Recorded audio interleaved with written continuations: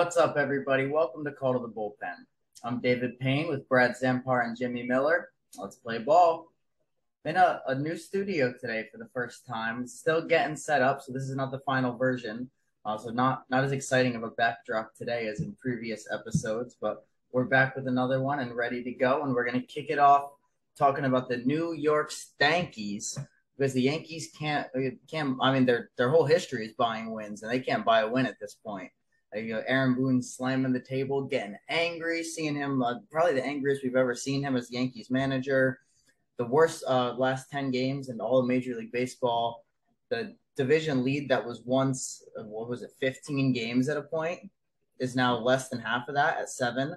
And that's not even with the Blue Jays, Rays, Orioles, and Red Sox playing well. The best other last 10 in the division is 6-4.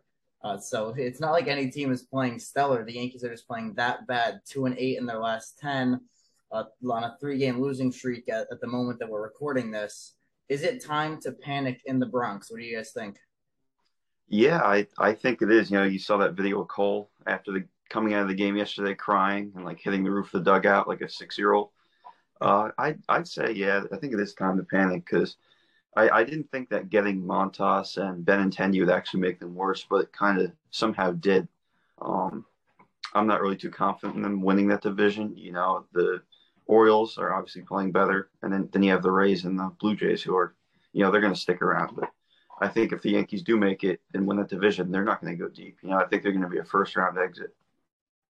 Yeah, that's a lot of it's going to come back to Cashman this year, especially if they end up getting knocked out, and even in the CS, which would be a godsend for them if they could even get that far right now.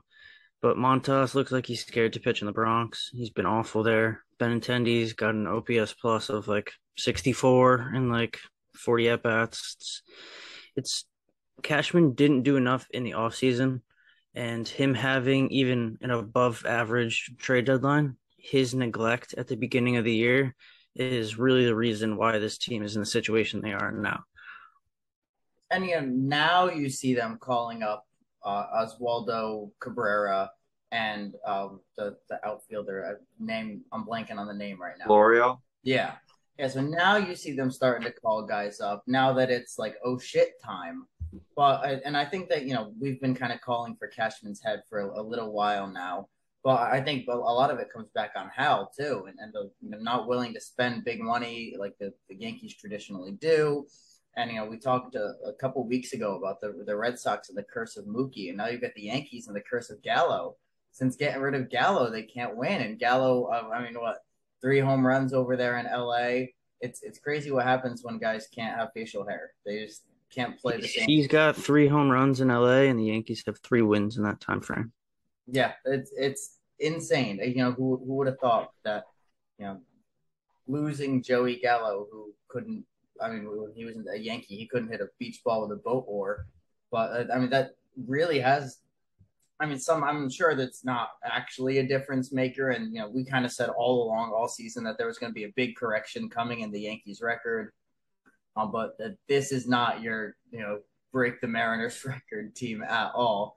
But that team very well could be in the NL West. You and I, Brad, were kind of texting about the Dodgers and what they would have to do to get to 115. And it's just continue to play at the pace they've played at all season, and they're going to be at 115 at the end of the season, which is one away there. You figure you could, go one extra win, maybe you could throw in there, so that they're on pace. The Dodgers can do it, which that's the team that the Yankees were being hyped up as, and there's such a clear gap now. I mean, even a 10-game gap in the wins now between those two teams. So the Yankees had their little run where they took. I feel like every year, last year happened too, where the Dodgers fell off the number 1 spot on the power rankings for a couple of weeks. The Dodgers tend to do that and then just explode again and go right back to where we're not worried about them. Now, let's stick in the NL since I brought up the NL and talk about Albert Pujols and the 700 home run chase, because for a while it seemed like, a kind of a lock that he wasn't going to get there. It was kind of like, oh, Albert's going to finish the year so close and it's going to suck. But 5 home runs in the last 5 games. He's gone on a crazy power surge. He's still mashing lefties, and he's 8 away now. He's 8 away with a month and 2 weeks, or a month and a week and a half or so to play. we're very much in 700 home run watch territory. And listen, I don't want to be that guy, but sudden Pujols power surge, Cardinals 8-2 in their last 10, a pace that they haven't won at all season. I don't want to say Manfred's breaking the juiced balls out for Cardinals offensive halves of the innings, but I mean, I'm not gonna not say it. But no, I mean, Albert is still an animal. He's still mashing. The team also has Goldie, who's the clear NL MVP. Arenado, they're still a stacked team. But they've not won at a pace like this all season. Albert has not hit at a pace like this all season. It kind of makes you think, because it's not something that I would put past Rob Manfred. I'm not trying to knock the Cardinals or knock Pujols, but I wouldn't put it past Rob Manfred. We know that he's done shady stuff, slipping juice balls in. And you know what? If he is, I don't care. I don't care. But I want to see him get to 700. So I hope that they juice the balls for Cardinals at bats. I hope that pitchers throw meatballs to Albert Pujols. I don't know. But I think that at the same time, there's no farewell tour for Albert Pujols. That door is entirely open if he finishes this year at 696, 697 for him to come back for another season. Even if he comes back for the month of April, hits 3 home runs and dips. I think the door is completely open for that. But do you guys see him getting to 700 this season? Yeah, I think he does. I mean, when you look at it, like you look at Bonds and A-Rod, who got close, they were actually juiced. If they're going to juice the balls for the last dozen home runs he has to get, so be it. He's pretty much earned it at this point to get there. He said even now, if he won't come back next year. Obviously, like you said, that window's open, but I think that maybe he does have a sense of urgency to get there. Maybe the balls aren't juice, and he's just like, it's go time, draining what he has left in his tank. But yeah. Yeah, I think he'll get there. It might come down to the last week of the season when he's might have been stuck on 700 for a little bit, but I think he'll eventually get there. I feel like if you're going in there and the balls aren't juiced, are you gonna go throw him a meatball every time he steps in there when you're 15 games under 500 and say, "Oh, Pujols hit 697 off of me"? Like I would be doing that. I really hope he gets there because he's obviously been a great player, but I could also see him coming back next year for what you said, like the month of April. Yeah, as much as he can say, I'm not going to come back if I don't get it, it's a different thing when you're actually at the end of the year sitting at 698, at that point, especially with, what he's shown that he can still do. And if I'm Oli Marmol, he's in the lineup every time there's a lefty on the mound. Even if a righty starts the game and a lefty reliever comes in, Pujols going in for an at bat. You got to give him every opportunity possible. And I think that we're in for a really exciting last 2 weeks of the season or so, with Aaron Judge potentially chasing 60 and Pujols chasing 700. You could have a big couple weeks there on home run watch. Now, let's talk about another race that has gotten interesting lately. We talked about Pujols' race against time. Now we're going to talk about the AL Rookie of the Year race, which for a while looked like a lock for J-Rod. J-Rod, showed out at the beginning of the season, went out and dominated in the home run derby, even though he ended up losing.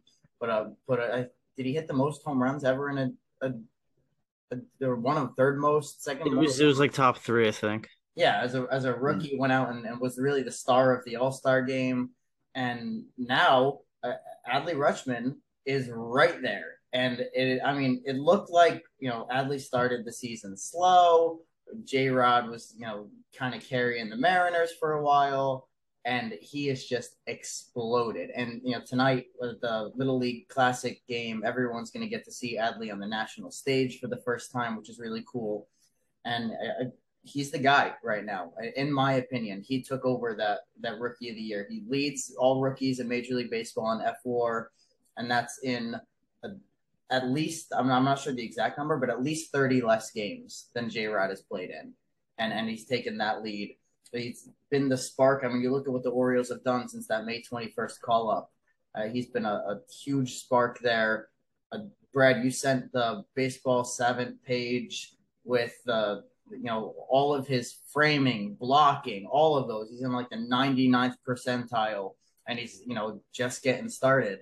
And to me, this is, And it's really a much better race than the National League one, I think, because we've got guys like Adley and J Rod at the top. Then you've also got Felix Bautista on the O's, the closer, throwing up a sub one or sub two ERA. You've got Stephen Kwan on the Guardians, who's been fantastic, and kind of at the beginning of the year he was the talk of the town, and kind of got not gotten much attention lately, but he still played fantastic. You've got a real good race going on there. Which way are you guys leaning right now? Yeah, I'd say Adley. Like J Rod's health has kind of been in question. I think since Adley's come up, he's stayed durable, and I think if the Orioles can get a wild card spot, it would you kind of look back and when they brought up Adley and kind of trace their success to then. And I think that would help their race. They say MVP is like they like to value how much lift your team to the postseason. I think Rookie of the Year is kind of the same way potentially. You can look at it many ways, and you don't have to play the most games, but if you have the biggest effect on your team of all the rookies, maybe you deserve it. Yeah, I would say today, if season ended, it would probably be J Rod right now because he's got the higher compilation of stats and stuff like that. But I mean, this award is Adley's to lose right now.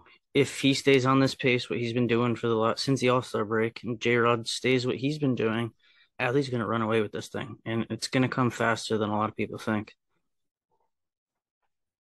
It's crazy. It's just he's played so much less games, and so the accumulation isn't there, but the advanced metrics are there.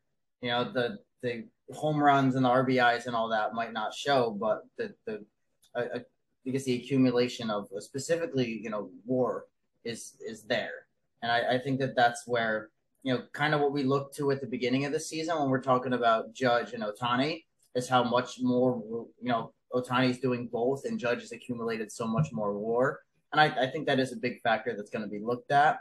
And I do think at the end of the year that's coming to Baltimore, and it's coming to Baltimore next year too with Gunnar or Grayson too. So I'll take that. And I believe that wraps it up for quick hits for this week. Now, Jimmy, MLB Players of the Week. So AL Player of the Week, he's having a real bounce back year in Alex Bregman of the Astros. 11 hits, 3 home runs, 11 RBI, 367 average, 900 slug, and a 1287 OPS on the week. NL Player of the Week, I doubt I'd be saying this when the year started, but Albert Pujols of the Cardinals.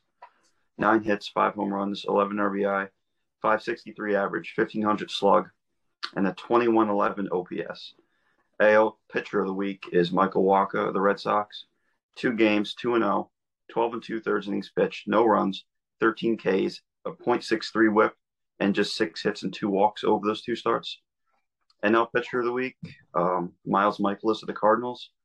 2-0 over 2 starts, 16 combined innings pitched, 3 earned, 10 strikeouts, a 1.69 ERA, and a .44 whip. AL Rookie of the Week, another good Royals rookie in Vinny Pasquantino. 10 hits, 2 home runs, 5 RBI, 417 average, 708 slug, and a 1208 OPS.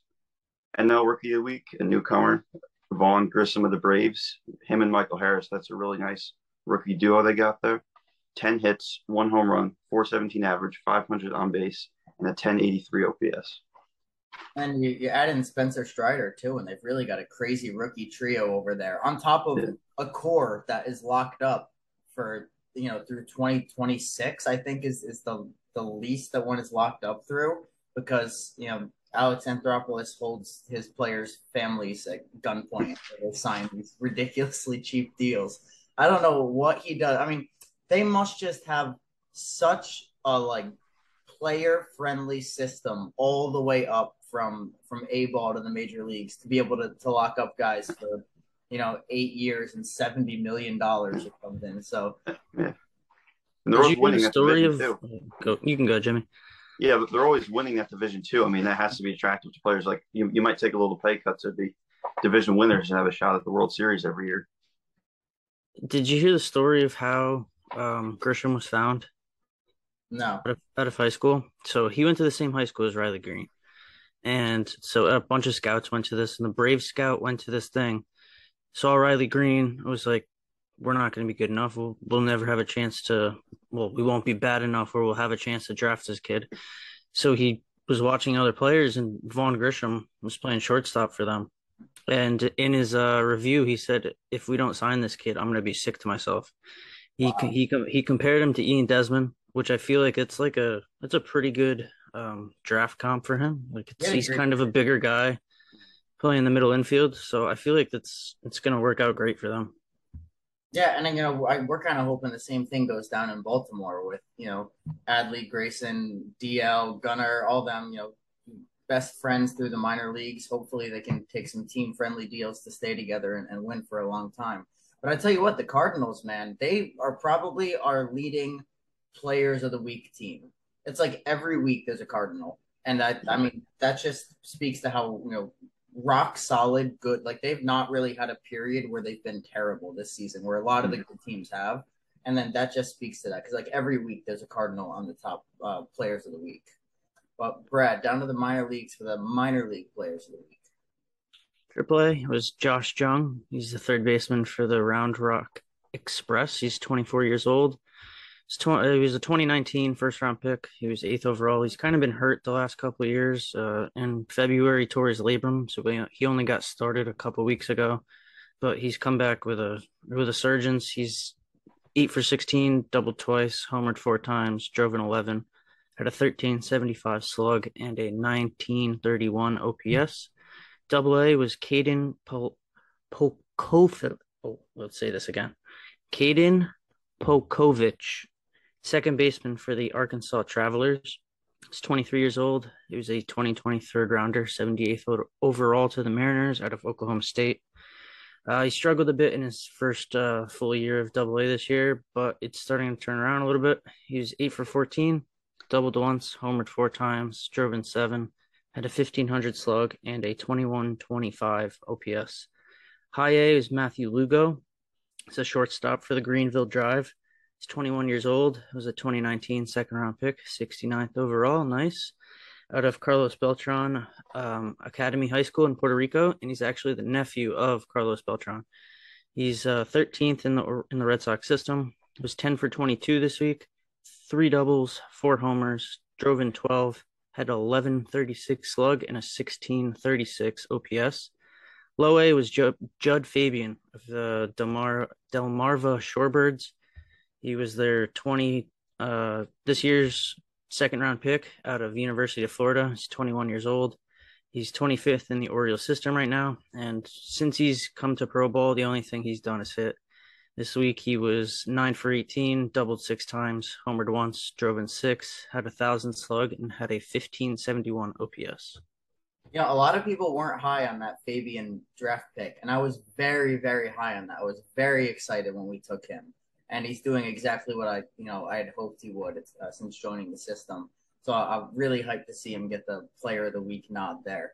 So tonight it's Sunday right now. The Orioles and Red Sox are playing at the Little League Classic, and I'm getting all the tweet notifications from the O's beat writers of the guys going down the hill. They're sliding down the hill with all the kids right now. And Felix Bautista is huge. They put the picture on Instagram of him standing next to Cionel Perez yesterday, and like Cionel Perez is 6 feet tall, and Felix just towered over him. But seeing Felix next to literal children, they're up to his knees. It's insane. I like this video I'm watching is hilarious. So that was just a little side note there. Brad, you got our best and worst umpires of the week? Yeah, so our best umpire of the week was Pat Hoberg, who I still think is the best umpire in baseball. Haven't really had a game where he's been lights out like this in a couple weeks, but he did the game Friday with the Rangers visiting the Twins. His overall factor for the day was a third of a run for the Rangers. His accuracy was 97%, consistency 97%, called ball accuracy 98%, and called strike accuracy 96%. And the worst umpire of the week, which was kind of a surprise to me, but it was the game yesterday with the Red Sox in Baltimore. It was 4-3, Boston won. His overall factor for the day was 1.5 or almost 1.5 runs for Boston. It was his overall consistency was 89, overall accuracy 92, His called ball accuracy was 92%, and his called strike accuracy was 81%. And it's another one of those games where it's both teams are right in a hunt for something. You can't be costing teams full runs on one side. And it especially hurts when it's our team too. We get especially tight about that. I hope they, I know we have the graphics on the socials, but keep a record of all the guys who have been best and worst each week. Because at the end of the year, when we do player awards like our MVP, Cy Young, all that, I would love to do a best umpire of the year and worst umpire of the year. And I think Pat Hoberg's definitely the front runner for that best umpire of the year right now. So that's definitely something that we'll have to put together there. Yeah. We're going to Owen and this week's top 5 plays.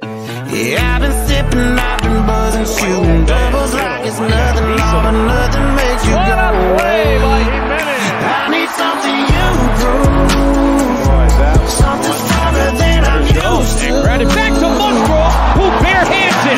What a play! Inning over, and Joe does it himself. I need something you prove.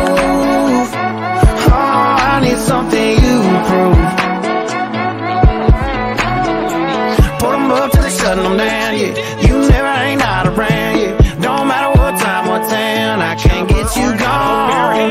Turn the ball, yeah, upside down. Just looking for something that does it. I give 'em all my money, ain't nobody selling nothing you prove. Something stronger than I'm used to. Yeah, I've been pulling 92. Oh, and for those, now we're trying something new. We don't have a name for this segment yet. We got to come up with something. This is just kind of a thing that we threw together last night. But we're gonna get into some baseball cards here because that's a really big market. And Brad and Jimmy are big into card collecting. So I'm just gonna let you guys take the floor here. We'll come up with some name in the future. Call to the pens. something corny and cool we'll come up with. But let you guys take that away right now. Yeah, like I was saying with the players of the week, a couple guys you might want to invest in are Vaughn Grissom and Michael Harris. But quick story, I was in Cooperstown and I decided that I'd invest in a bunch of Fernando Tatis, like rookies, and before I got like 2017, like a bunch of chrome here. And I thought that it would, because I bought them pretty cheap. I thought that they would, increase in value, but obviously with the PEDs, it's really not going to happen. So I'm kind of bummed about that. But yeah, I'd say any player in the Braves, even Acuna, you could still invest in Acuna and Trout, obviously. Like I've always been big on Trout since he's come up. This card's worth a good amount, like a rookie chrome. And then I think it's like an X Factor Trout rookie chrome. So yeah, I'd say if you're looking for younger players, I'd definitely go Grissom or Harris from the Braves. Yeah, I'm really big into the prospects because that's when you get the cards for pennies on the dollar, essentially. Because once they get the general gist of the MLB, everybody's going to buy. Everybody. This guy, Elliot De La Cruz, kid has just destroyed with the Reds this year. He's like the 12th ranked prospect in baseball now. I bought that card for $22. That card now sells for over 150, and he's still 20 years old in Double A. And then on the flip though, this is the first time I did this, so I don't know if I'll ever go back. But last Sunday, it's in the 7th inning. Drew Rasmussen has not given up a hit yet. He has not allowed a base runner yet. I go to eBay. I spend $50 on 3 cards. Nothing. They are worth less than they are now. So it's you got to be smart with it. I mean, I was okay with losing like the $50 there because if you throw a perfect game, you could go look up Philip Humber cards right now. Like his autograph is still selling for like $120. It's crazy what like a piece of history, because essentially you have a piece of history now having their autograph. But I mean, I have Orioles just right here. That's if you want to invest in people, invest when their cards first come out, because the longer that they're available, more people are going to hear about them. So that would be like Grayson, 12 out of 25 auto. Got it for like $15. I can guarantee you it's worth more than $15 right now. I mean, I got a Cedric auto out of $50. His rookie card auto throwback card, it was like $12. He was in Double A at the time, couldn't make it in the majors. It's just as long as you go for like younger guys, and you'll probably miss on a few because that's just the way it was. The first player I ever like collected was Will Middlebrooks, and that has turned out to be a disaster. Like I just stopped collecting at one point because I was like, I'm just gonna lose money every time I keep buying. But it was a fun experience because when like with cards, I think a majority of people are buying because they like the players and not because they want to flip a profit. That's mostly for the people who are, they got thousands and thousands of dollars to spend on this. The majority of people don't. They just like to do it because they like to have cards and more of a connection to the players and the teams. Yeah, and it's really like the stock market of baseball too. Like you said, you're gonna hit and you're gonna miss, and if you do proper research, you probably hit more than you miss. But it's a lot of it is luck of the draw, right? Like, so I think that's maybe the name we come up with can be something to do with some kind of like stock market card crossover, something like that. We'll get thinking on that. But I'll throw a name out there too, and that's Colton Cowser is one that I would throw out there, who's not really hugely recognized right now. But he's going to be Nick Markakis 2.0, and Nick Markakis had a borderline Hall of Fame career. So that's a name that I'll throw out, even though I'm not quite as big into it as you guys. But maybe listening to you guys do this every week, I'll pick up some things and get myself into it. Now we're going to this week's power and sour rankings, starting on the sour side. At number 5, we've got the San Diego Padres. Josh Hader putting up a 16-plus ERA since that trade. If he's not, walking guys and giving up hits, he's throwing balls into right field and costing the team the lead. That has been a disaster of a trade. They've been terrible since getting him, Bell, Soto. It's not been good for the Padres since the deadline. Number 4 is the Marlins. Had a terrible week. They haven't been on here in a while, so they were due to appear. 3-7 in the last 10. Up to number 3 from 4 and 5 in previous weeks is the Milwaukee Brewers. They traded Josh Hader and they've blown several saves since. They've really seen their, the gap in the division between them and the Cardinals widen. It's at 4+ games now. Going to number 2, the New York Yankees. We said it's time to panic. It's really time to panic when you find yourself on the sour rankings, especially up at that number 2 spot. And then number 1, even though he's in the lineup today like nothing happened, Marcell Ozuna, who else could it be at number 1, getting busted for a DUI. This is his second run-in with the law in the last couple of years. He had the domestic violence incident. He had the DUI now, handing over his MLB ID to the cops. It's not a good look for him. It's not a good look for the Braves that he's still in the lineup, especially with the talent that they have and really how bad he's been. He's not been good. He's not been the Marcell Ozuna that we saw on the Marlins. Not a fan of the whole Marcell Ozuna saga there, and he lands himself at number 1. Now going to the power rankings, we kind of broke a little bit of a rule that we established here, which is that if you're top 5 in the powers, you're not on the sours. But it's a tricky situation with this Yankees team who comes in at number 5 on the powers as well, because they're still, clearly in the top half of teams at least. But really, record-wise, talent on the roster-wise, and we've seen them put up incredible performances before. So while they've been as sour as you can be over the last week or two, they're still, as Aaron Boone said, it's right there. It's right there, man. So, they can turn it on at any second and still be that, they're still a title contender, whether we think they're going to be first-round exits or not. But they're sour too, so it's a tricky thing, and we did have to make a little exception to our own rule there. But the Braves jumped them. The Braves are number 4, and then the same top 3 we've seen the past couple of weeks with one little caveat, and that's that the Mets are 3, the Astros are 2, and then there's about a 50-foot gap there between the Astros here and the Dodgers up here, because the Dodgers are playing out of their minds. They're playing at the best 162 pace of any team in MLB history over their last 162. So there's such a clear big gap there that you got to make a little caveat there between them and the Astros. But that is going to wrap it up for the power and sour rankings and for this week's episode.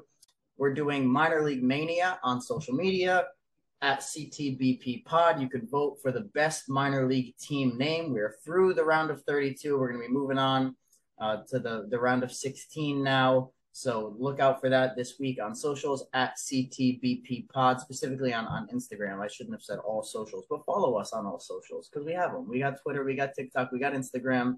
Same name on all of them at CTBP Pod. Subscribe on YouTube, and we'll see you all next week with another episode. Play ball.